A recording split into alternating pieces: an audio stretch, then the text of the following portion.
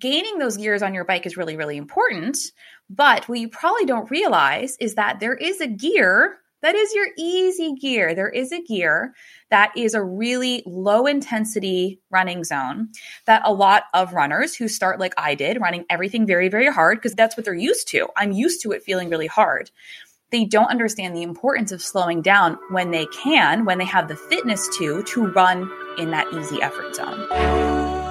If you're an avid runner and looking for help to understand the science, simplify the complicated, and remove hurdles so that your next run is not only fun and fulfilling, but also fuels you with passion and purpose, then you're in the right place.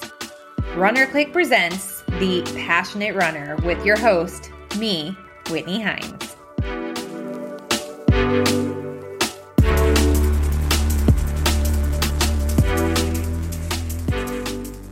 Hi, and welcome to episode 11 of Runner Clicks, the Passionate Runner podcast. I am your host, Whitney Hines. I'm a lifelong runner, a certified running coach, and founder of themotherrunners.com, a resource for moms who run. And today's interview is with the host of the very popular running podcast, Running Explained, Elisabeth Scott. And Elisabeth talks about why running, which seems so simple, can get so complicated, and dishes out the top things that beginner runners and very experienced runners should know to run smarter. Elisabeth is a multi-certified run coach, creator of Running Explained, and host of the Running Explained podcast. Her mission is to help runners of all experience levels become better, smarter, faster runners. If you are an avid runner and looking for help to understand the science, simplify the complicated, and remove hurdles so that your next run is not only fun and fulfilling, but also fuels you with passion and purpose, then you are in the right place. Runner Click presents The Passionate Runner with your host, Whitney Hines. Hey, Elisabeth, it's so great to have you here. Whitney, I'm really excited to be here. Thanks for inviting me. I'm giggling because we both are recording with our dogs in the room, and Elisabeth just gave a little pep talk to her puppy, telling him to just be cool. Just be cool, man. Just chill out for like an hour. So now I'm picturing him in like a leather jacket with sunglasses on, just being cool, you know? Oh, he'd like that. He's a little nerdy for that. Oh, okay. So instead he's reading a book and, I don't know, drinking a cocktail or something. Where my mind goes, especially when I'm sleep deprived, where does my mind go? Okay. So I am so excited to have you on. I was on your podcast a little bit ago, and it was so fun talking with you, and you were such a great question asker. I hope I can return the favor, but you have such an amazing podcast. I love it so much. And even though I am an avid listener, I know very little about you. So I am hoping to use this opportunity to learn about you and your running story and why you decided to embark on this journey of kind of demystifying running and making it simple to do and understand for beginner runners and experienced runners, because even though many people have run for decades, they are doing a lot of things wrong. So I would first love to know a little bit about your running story and how you got into running and how it became like now this lifelong passion of yours. Yeah, and this is not something I talk about that often because what I do, my work in Running Explained, is not about me, and I kind of like it that way. But sorry. But no, it's fine because, some people are really good at, being, it's them, right? Their story and their journey is part of how they represent themselves. But for me, I'm like, let's just focus on the science. I'm a little shy. I'm a bit of an introvert, believe it or not. And so I started running, as if anybody's listened to my podcast, as the introduction very glibly says, I became a new runner at the age of 29. And that's true. I didn't start running to run until I was 29 years old. And I grew up, moderately athletic. I swam fairly competitively when I was younger. And I played, the JV soccer and the JV lacrosse. And I cross country skied in high school.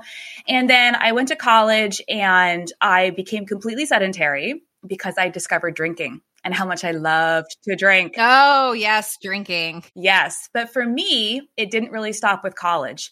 I developed a serious alcohol addiction. I struggled all throughout my 20s with an eating disorder and with going through periods of like drinking more and drinking less and just, never could really find something that was healthy for me. And it got so bad that the reason I started running when I was 29 years old is because that was when I stopped drinking. Oh. So this story has a happy ending. I quit drinking and I needed something else to do. I wanted to lose a little bit of weight, which I think is how a lot of people started running. And I signed up for a local 5K as a way to keep me on track. And went out for a run one day. And I say went out for a run. I could not continuously run a mile when I started running. But I knew like, all right, Elisabeth, like, you quit drinking now. Like it's time to be serious about your health. Like you don't want to die. You want to live. And I started training for this 5K. And I don't know if anybody's listened to this podcast has ever, quit something or gotten sober or anything like that. The first few months are a bit of a blur. Like I don't remember a whole lot. I do remember struggling a lot. At the time I was living in Central Florida because that's where my husband was for his job. It was July and I was a brand new runner. And I was outside struggling through a mile, 2 miles at a time in my cotton t-shirt and, just hating the world. And everything was super, super, super hard. But something felt really right about what I was doing. And I got bitten by the running bug. I just kept doing it. I quickly progressed. I was able to run 3 miles at a time relatively soon. Of course, I was making a whole bunch of mistakes that we will talk about in a little bit along the way. But it got to the point where not only was I able to run my 5K, I think it was about 3 months later, I actually ran a 10K the weekend before to prepare for my 5K because I was so worried about being able to run the whole 5K distance. Oh my right? goodness. That's how we runners over prepare. So, I at some point discovered what training plans are. I bought, Hans's marathon method because I decided if I can run a 5K, I can run a 10K. If I can run a 10K, I can run a half marathon. If I can run a half marathon, I can run a marathon. So within 6 months of first putting on a pair of, they weren't even running shoes. They were like gym shoes from my closet. Lacing up for my first almost mile, I'd run my very first marathon within 6 months, which is not how you become a runner. Right. And from there, I was off and running. And I think the experience that I had in making all of these mistakes crammed into such a relatively short period of time, it seems like, oh my God, what a Cinderella story. She went from, completely sedentary and, drinking herself to death to running a marathon in 6 months. Well, like there were a lot of mistakes along the way. I didn't figure everything out until a little bit beyond that as well in terms of how training should look like and why I was running and how I was supposed to be doing it safely.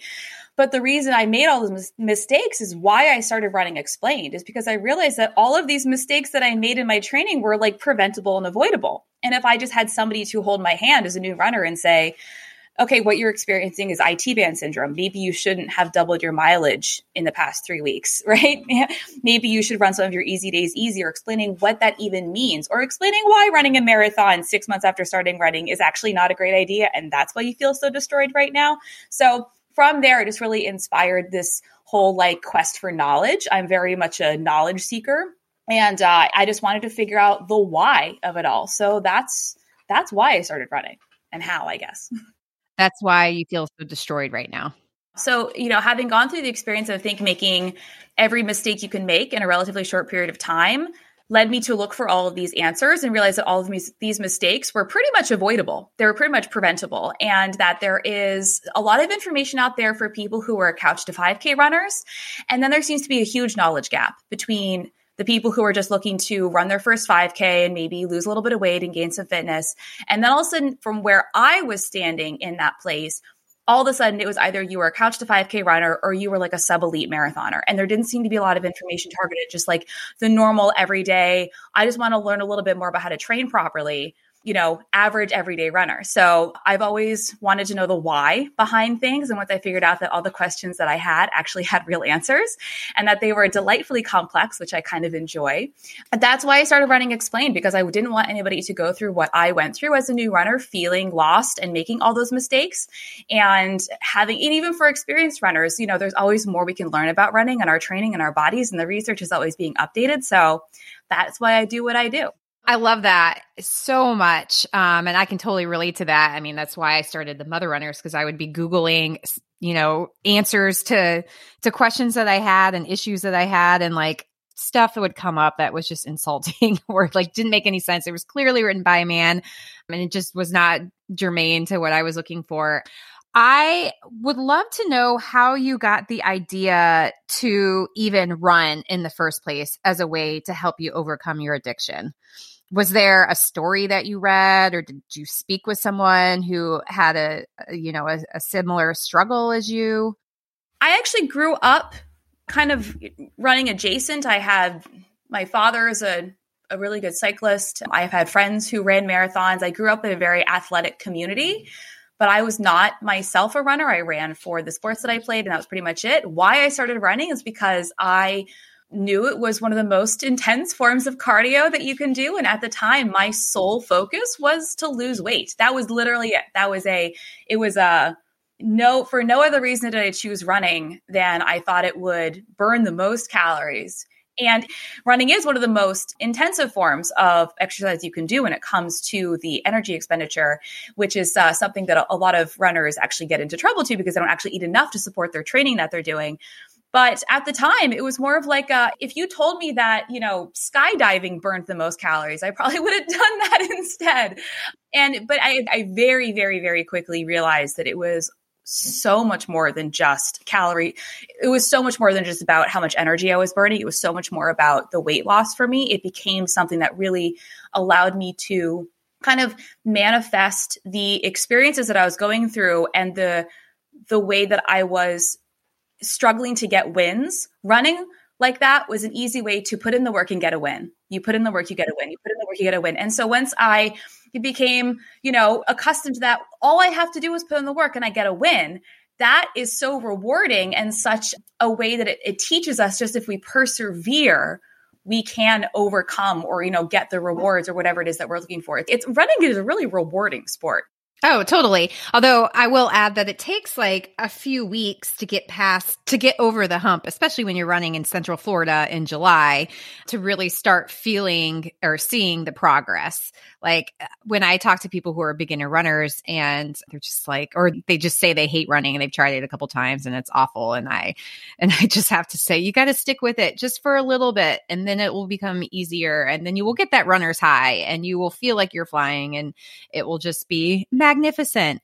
Okay. So what are some of the questions that you had early on where you recognized that there was a gap out there that needed to be filled? I think the biggest question that I had in retrospect was, or when I was going through the process, because you're right, as a new runner, even if you're not living in Central Florida in July, running is really hard. Look, running is really hard for experienced runners sometimes too. Like running can be really hard, but especially when you're new, everything feels really, really hard. And the question I had was, does it ever get easier? I think if I hadn't really had the extrinsic motivation of my immediate body composition goals at the time, I don't know that I would have stuck with it. I don't know that my $35 race entry fee would have been enough to keep me going, right? I'd be like, I know I signed up for that race and put my money where my mouth is, but like I can lose $35 if I don't run this race. Like, it's not the end of the world.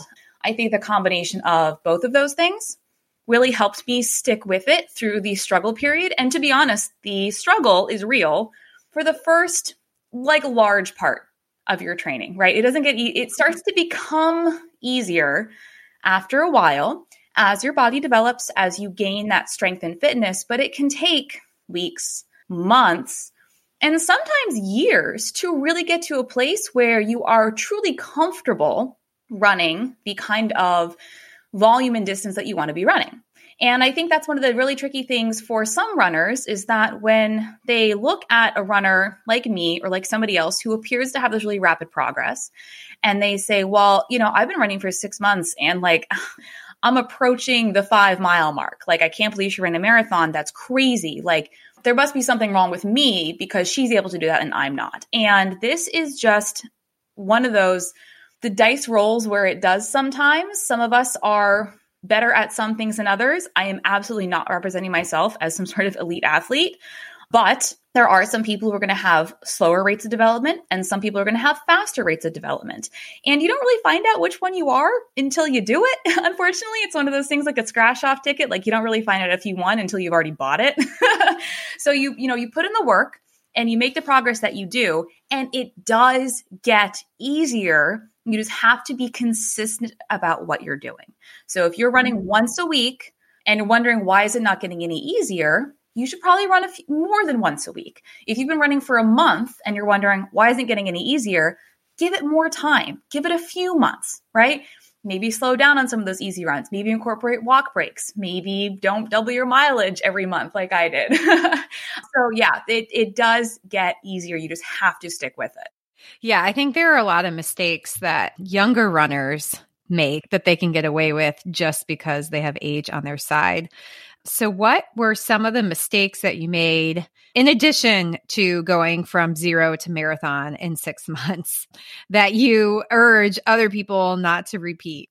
Obviously, the biggest one is I didn't take the polarization of my training seriously. And you're listening to this going, I thought this was an episode on how to start running and the mistakes new runners make.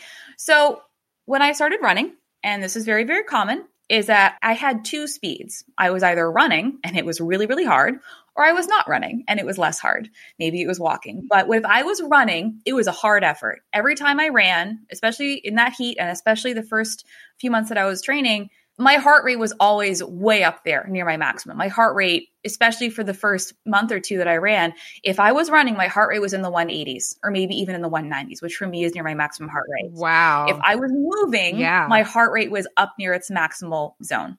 And that is not where you want to be for the majority of your training, but it's very common when you're coming into running, especially for me. Like I said, I hadn't done any physical activity in years. I was completely sedentary. Like some people start running and they have a baseline of fitness from another sport. Maybe they're super into CrossFit or they've been cycling for a while or they go to bar class all the time. They already have a baseline of fitness. This might not be your experience, but for me, if I was running, my heart rate was up near the max. Now, eventually I gained enough fitness where I had a couple speeds. I gained a couple gears on my bike, right?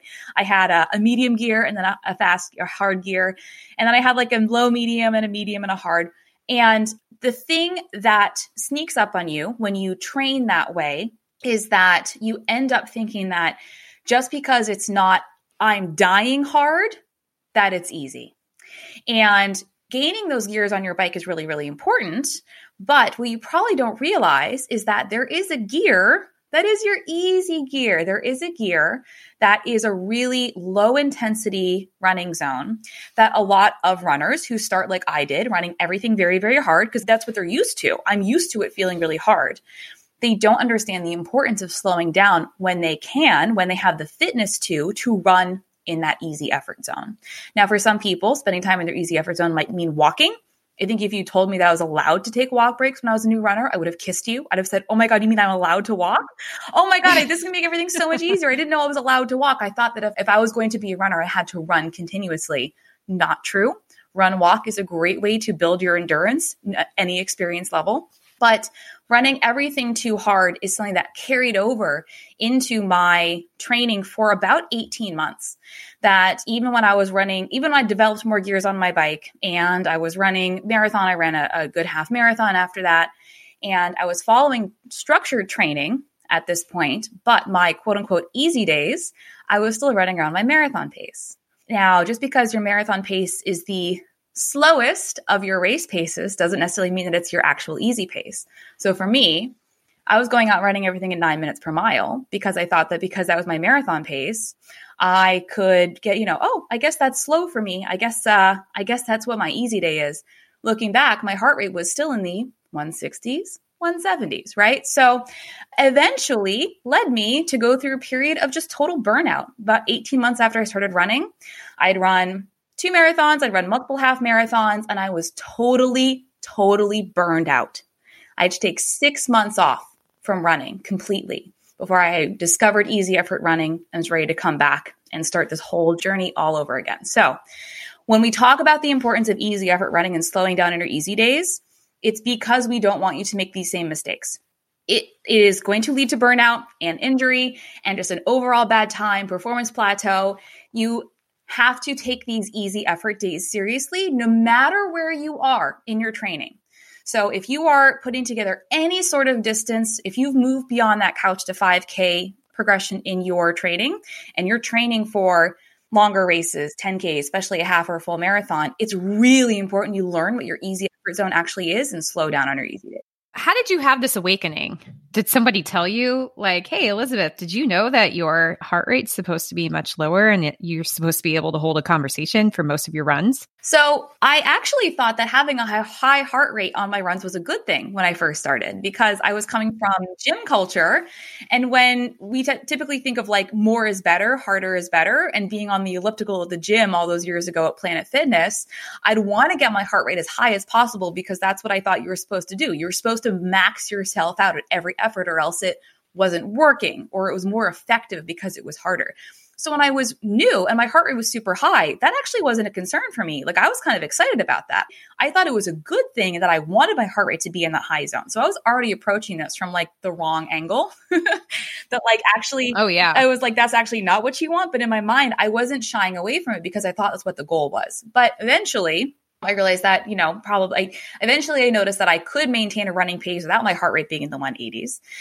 But when this whole like, ta-da, awakening came was when I took my 6 months off from burnout. I think I ran like 100 miles total in that 6 months.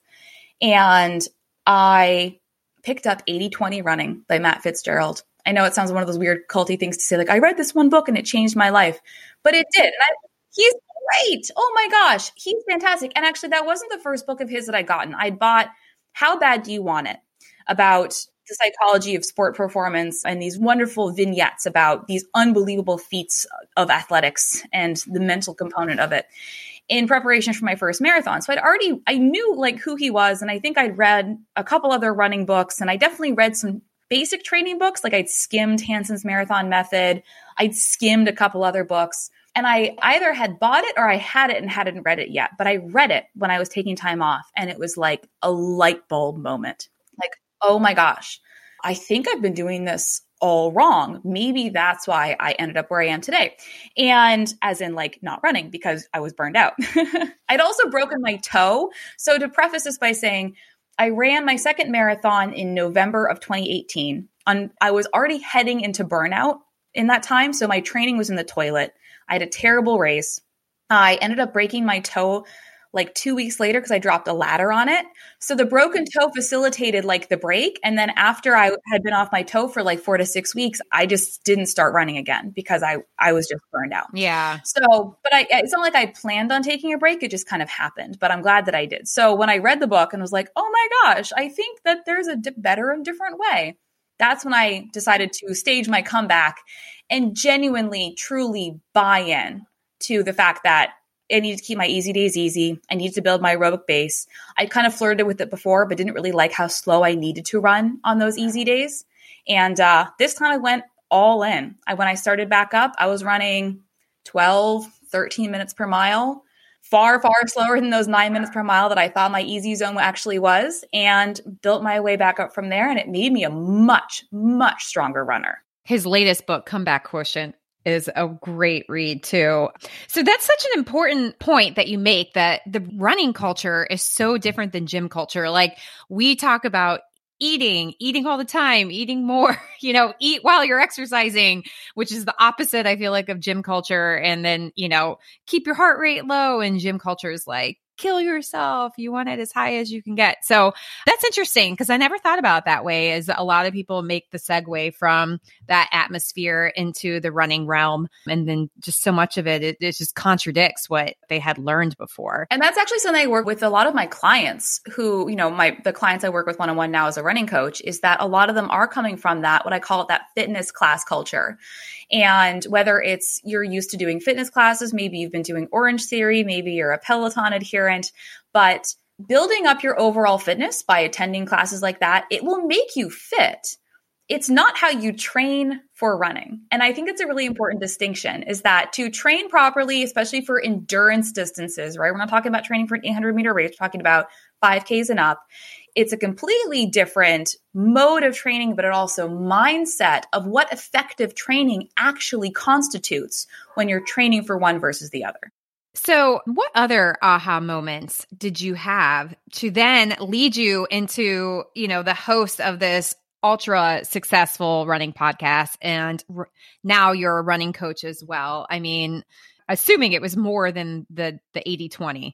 Yeah. So it started very innocently. I just started answering people's questions. I just wanted to kind of explain some of the basic concepts that I had learned about and wanted to share my knowledge and say, hey guys, maybe we should slow down. Maybe, we should stop making these basic mistakes, learning about periodized training. In the interim between when I had restarted running, and actually started my Running Explained Instagram account, was about 2 years.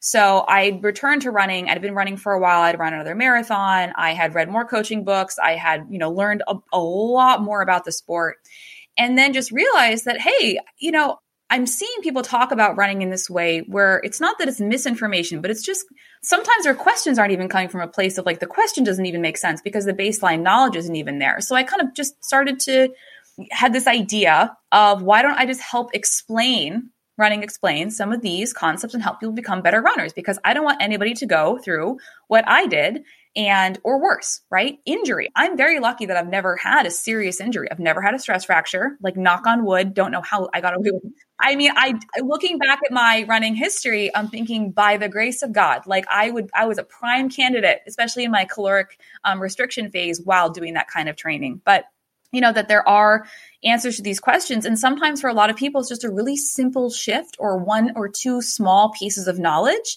that helps them unlock a completely new way of approaching their training.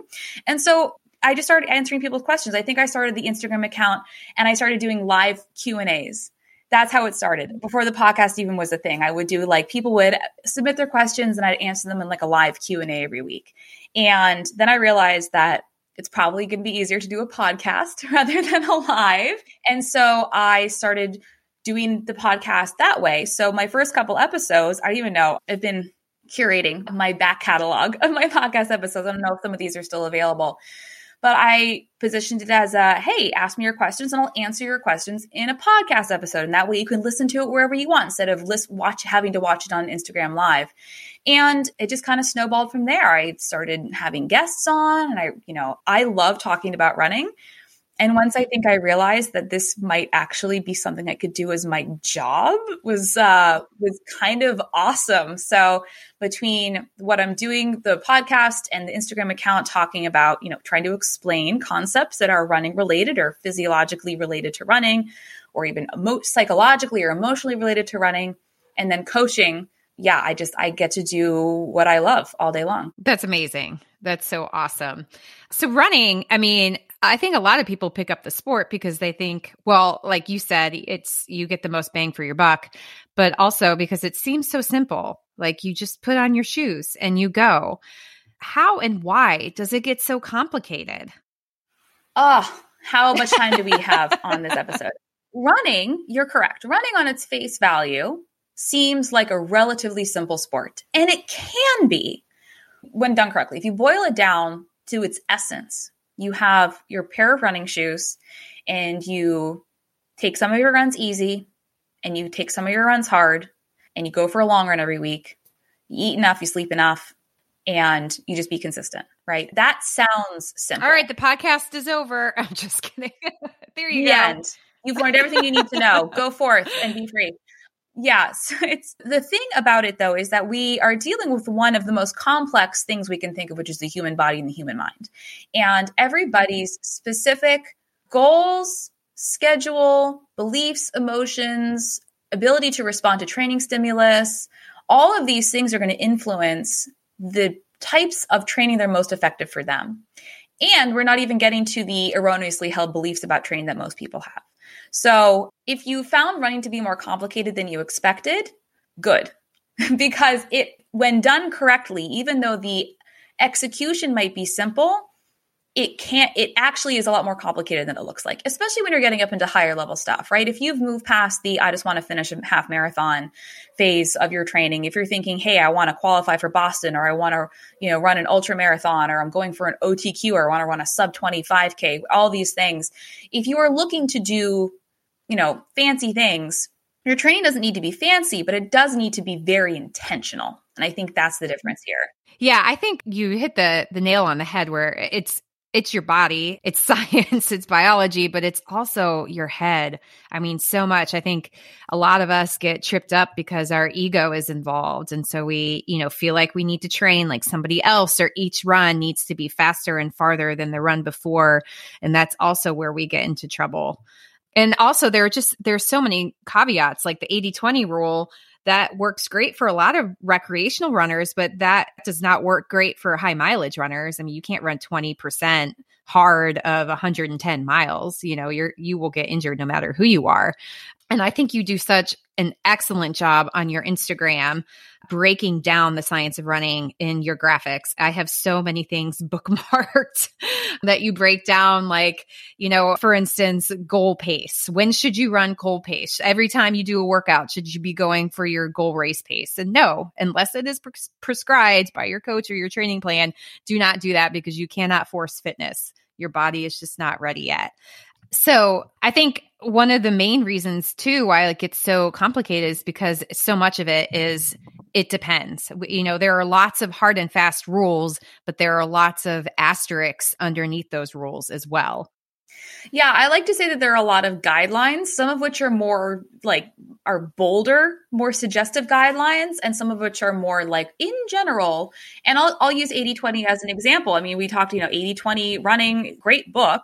The premise of this is that, according to how we've done research on higher level aerobic endurance athletes, is that it turns out that among the best, roughly 80% of their training is in their easy effort zone or below their aerobic threshold.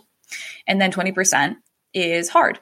And so when we generally apply this to most recreational runners, it's going to be a lot more successful than what they typically do, because left to their own devices, recreational runners tend to have about a 50-50 split in running everything easy or hard, or they're not even in their easy zone at all. They're in their moderate zone, moderate and high intensity. So when we apply the simple premise of 80-20 to most recreational runners, it's already an improvement on what they're doing. Does this mean that 80-20 is the perfect rule or guideline for every single runner? Absolutely not. And this is when it comes into the intentional training, because there are so many, like you said, it depends rules or guidelines. 80-20 is a great guideline, except for when it doesn't apply. More running is always better, except for when it's not. You should, do this kind of training for this kind of race, except for the situations where that actually isn't true. So there are I think the only hard and fast, this is a never do this rule. Is to run in jeans. That I can think of when it comes to runners. No, I'm just kidding. I don't know. What's the fastest mile in jeans? 4 minutes per mile. Please don't, run in jeans unless you're trying to set a world record. I think the only thing I can think of where it's 100% applicable to 100% of runners is don't overstride. Everything else is negotiable depending on what you are trying to do and who you are as an athlete. I love that you were able to find one. That's great. Yeah. Good job. I mean, I'm sure there's a couple out there. I'm like, nobody, overstriding is always bad. There are very few other things where the rule isn't always. I had Jason Karp on, and he was talking about we were talking about cadence and the 180 rule. And he was talking about, when you run faster, your cadence isn't really going to change. What changes is your stride length. And that's what makes you cover more ground in the time that you have, which was interesting to me because we talk so much about turnover and increasing turnover to run faster. You talk a lot about being a smart runner. What does a smart runner look like to you? A smart runner is a student of the sport. A smart runner is curious about the why. And I'm not saying that every runner out there needs to become a coach or understand the deeply held, the complex scientific underpinnings of what we're trying to do here. But a smart runner learns the basics of proper training. Easy days, easy. Hard days, hard. Don't run faster than you should on your workout days. Take your recovery seriously and listen to your body. I think that's the number one thing where, it's one thing to, here, let me back up and say, this sport is very dichotomous in how we approach our relationship with our bodies. Because when on race day, what we say is push past the discomfort, push past the pain, shut your brain off, tell your legs to F off, right? All you have to do is just say, no, I can do this. Except in every single other day of our training, what we're doing is actually trying to be in tune with our bodies. We're trying to listen to our bodies and listen to what it's telling us, the feedback it's giving us, right? So if we ignore the things that our body is saying, one, we're not going to be very good runners because we're not going to be able to be in tune with all the things we need to be in tune with to train and race properly. But two, it also increases our risk for improper training. If you're not listening to your signs and signals of fatigue or burnout or overtraining, you're more likely to enter a state of overfatigue or burnout or overtraining. Running through pain, running when you haven't slept the night before and you feel like total garbage, the kind of fitness saying there's no such thing as a bad run. Actually, there is. There are some days when not running is the right decision. And for a lot of people, they think that to be a good runner, it means 100% adherence to whatever training plan they've chosen. When to be a smart runner means that you understand when flexibility is important and when actually a rest or a reduced day might be better than doing what's on your schedule. Oh, man. I learned that the hard way time and again.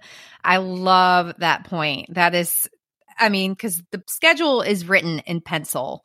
And recognizing that. And it's like a projection of how you think things are going to go, but you don't know. Life is life and things are going to pop up. That is such an important point. And you're right. I love that point too about the dichotomy of running. And, we condition ourselves to be in tune with our bodies, but also like to push past the pain and knowing when you're supposed to push back the pain, past the pain, and when you're not is so important and can be very difficult as a runner and somebody who wants to achieve certain goals. What are some things that you see new and experienced runners do, athletes that you coach or people you may see on Instagram or in your circle doing where it kind of makes you cringe or be afraid for them? Like, just stop what you're doing. There is a better way.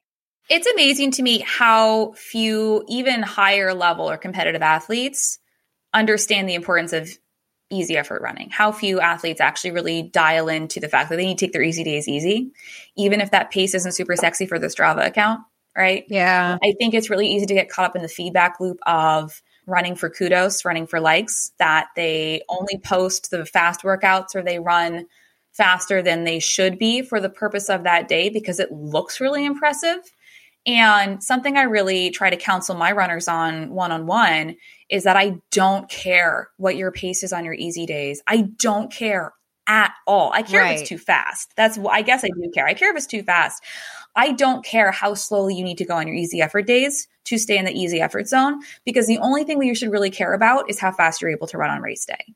And if you are following a runner who seems to be running they're running everything really fast, and you think it's really impressive. Like, wow, their marathon pace is 6:30 per mile and they're on a recovery run. Their recovery pace is 7 minutes per mile. That's amazing.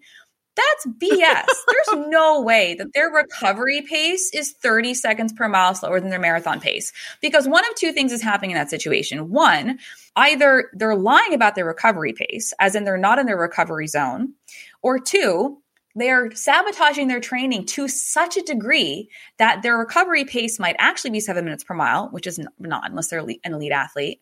But they're basically sabotaging their training so much that their 6:30 marathon pace is a massive underperformance, as in they should be running much faster than they actually are on race day if their training paces are true. And so I counsel runners to look at the people that they look up to as athletes and really don't take everything they say at face value. Just because somebody is fast doesn't mean they know what they're doing. And also, just because it's on Strava doesn't mean that it's right. True or good, I guess I should say. It's kind of like when you're in a race and you see somebody sprint out in front of you and you're like, oh, you're going to die. You're going out way too fast and you're going to learn your lesson the hard way.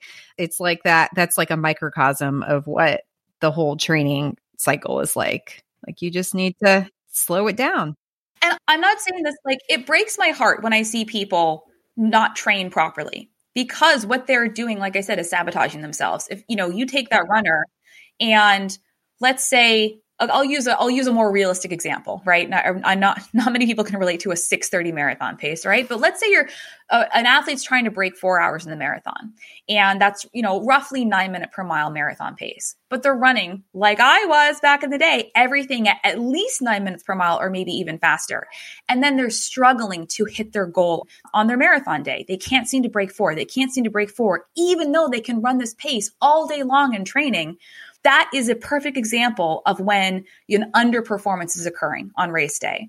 So what they need to do is actually slow down on their easy effort days so that they can run faster on their marathon day. Your marathon pace is not your easy pace unless you're running like a 6-hour marathon. And then that's kind of when those paces coincide in terms of the effort zone and the duration of that intensity. But for most people, if you're running a 5, 4, 3-hour marathon, your marathon pace is going to be faster than your true easy effort pace. Oh, totally. Yeah. And there's another like asterisk for it depends when you're talking about like corresponding paces and RPE.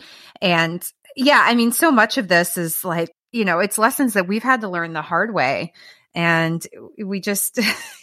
there are so many people that I'm sure you've talked to too, where you try to get them to slow down because you don't want them to go through what you've gone through. And it's hard for them to listen. I mean, I was that person. I can't tell you how many times in the past that I would have my coach kind of wag his finger at me and tell me that I needed to slow down. And I thought that I was going easy, and just, then you just have to recalibrate, wear a heart strap or a heart rate monitor that's not your watch, but a chest-based strapped one, and maybe listen to slower music or nothing at all to help slow down. And nobody goes out and, well, there might be some people who are deceiving themselves. Few people train improperly on purpose, right? Nobody is out there saying, well, I know that this is really bad, but I'm going to do it anyways. A lot of times we make these mistakes because we just don't know any better. And it's not, so if you were listening to this episode and thinking like, oh my God, I think I'm doing all of these things, it's not your fault. It's okay, right? We didn't know any better. We all came from a place of like, look, we didn't know. And then we made the mistakes, and then we learned, and then we stopped making the mistakes. And so if you are concerned about making some of these mistakes, and you're feeling bad about it, don't worry. It's okay. Like, we've all been in a place where we didn't know, and now we know. Yeah. And I think it's a lot of people I know I made the mistake because it's kind of nonsensical. Like, you think if the harder you run, the more like changes you're going to provoke within the body. And that is not true. I mean, because the magic happens at the easy running pace. And then you also have like different sorts of efficiencies that arrive when you're running faster. And you also need to balance it out because your cardiovascular system progresses at a faster rate than like your bones and soft tissues and muscles and everything. So, and unless you have a coach to explain that to you, or you enjoy reading journal articles about running, like, you're not going to know that. Yeah. And this is where it can get complicated. And for anybody who is struggling, there are so many great resources available that are free or even of minimal cost. And I'll say one of the best ways I learned about running was to read training books, even if they were training books that didn't necessarily apply to where I currently was. Reading books by, the Hanson's Marathon Method, or Jack Daniel's Running Formula, or Pete Fitzinger's books on shorter distances and also on advanced marathoning. Like, look, am I going to follow Pete Fitzinger's plan that takes me up to 120 miles per week on marathon training? No. But by reading the book, I understand and learn about the training principles and the sports science that does apply to all of us, whether you're running 10 miles per week or 100 miles per week. Yeah. And I will throw out, you said Matt Fitzgerald's book was really impactful for you on your break.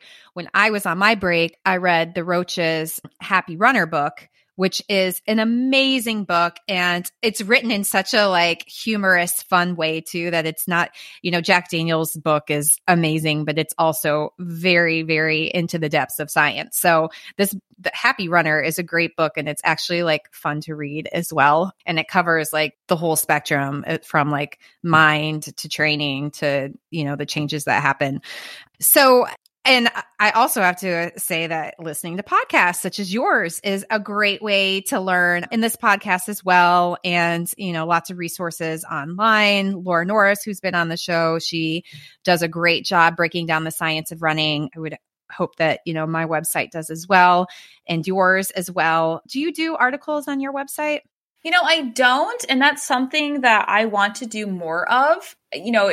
We all have limited time, and it's, for me currently, I'm just a one-woman show. I am expanding. The business is growing in exciting ways. I will say that as a little teaser. Oh, great. Currently it's just me, and it's like, how much energy do I have? I would love to do more in-depth sourced, cited articles on my website. Is blog posts, because my Instagram posts are kind of that anyways. But yes, absolutely. Also going to give that shout out to Laura Norris, who is my coach. And if you are looking for, she has a blog post, a sourced and cited blog post. It seems like almost every single running topic out there. Oh, she's amazing. She's my running coach mentor. We work together for coaching, and I learn something from her all the time. She's definitely a must follow as well. So what do you have coming up that's exciting with your business expansion? So I'm actually going to be developing a coaching team, which I'm very excited about. So we'll be bringing on more coaches to work one-on-one with athletes. And of course, the podcast is going to keep rolling right along. And then I have some exciting partnerships and offerings that I'm working on with other sport practitioners. So things that we are collaborating on together. And it's, I'm sure you understand as being a solo operator, it can be scary out there to figure out, like, what do I have time for? What's important? What's not important? And what do I want to do next? And I love the space that I've been able to be in. And I get messages from people every single day about how slowing down their easy runs changed everything for them, or how the training plan that they've gotten from me has been, helped them PR or helped them rediscover their love of running. I think that's the thing that I take the most pride in, is how many people who follow me or are listening to what I'm saying on the podcast reach out and say that changing how they run in slowing down their easy days helped them fall in love with running again, or remember why they love running in the first place. So whether they're training for a race specifically or just running for fun, the reason we're doing this is because we like to do it. So if you are enjoying what you're doing, then really, what else is there? Yeah, that's a great point. I love that. So what today makes you keep getting up and out there? What do you love about running right now? I currently love that. Well, I don't love that it's so cold in New England. Right. You said it's 5 degrees today. But what keeps me getting out there? Yeah, I'm waiting for it to warm up above 0 so I can go for a run outside. The thing that keeps me coming back to running, right? Say, I think I hit the major milestones. I can run a sub 4 half marathon. I almost got that BQ in the bag. But you're never done. Your work is never finished. There's always more. Few people ever reach their actual, true, full potential. And I think once you have a taste of what it is to go past what you thought was your limit previously, when you realize that you're capable of so much more than you thought that you were, that you hit that first goal that you set and you blow right past it and go, well, if I can do that, what else can I do? What else could I do if I continue to train properly, if I continue on this path, if I train consistently, if I do the strength, if it keep my easy days easy, if I, do all the things that I know I'm supposed to be doing, if I keep going, what am I capable of achieving? And that's really what gets me out the door for my runs, because it's the exciting potential of what I'm capable of doing. Yes. Because we don't know what potential lies within. We see that time and again. People, it's inspiring to watch other people who discover it, and it makes you wonder, well, what do I have to offer, and where can I go? So where can people follow you and learn more about all the exciting things you have coming up? Yeah, so it's pretty easy. I'm at Running Explained on Instagram and on Facebook, and I have a podcast called The Running Explained Podcast. I have a website, runningexplained.co, not .com, .co. That has more information about the plans that I offer, group coaching information about one-on-one coaching, and some smatterings of other resources, books I recommend, gear I recommend, that sort of things. And one day it will be more of a fully fleshed out blog, but can't boil the ocean. So that's me, at Running Explained. Awesome. Well, I really enjoyed hearing your story and chatting with you, and always learn so much from you. So thank you so much for your time today. Thank you for having me on. Yeah, I never really get to talk about myself. I stopped reading my podcast reviews a while back because I read one that wasn't even a bad review. It said, this interviewer talks a lot and she needs to let her guests speak more. Oh no. And so, which I was like, okay, what? Am I not supposed to talk at all? But ever since then, I really internalized that. And of course, in my podcast episodes, my guests are my guests and they are my feature. So I try to do as little speaking as possible. So getting to talk for a change is unique, let me just say. Well, I loved you have a very great, powerful story. So I'm glad that we're able to get it out there. And I think, your podcast is amazing, but I think you could talk more. We'd love to learn more from you because you know a lot. So, but thanks for the pro tip too, to maybe not read the reviews. Or maybe read them when you're drinking a glass of wine and relaxed or something. Yeah.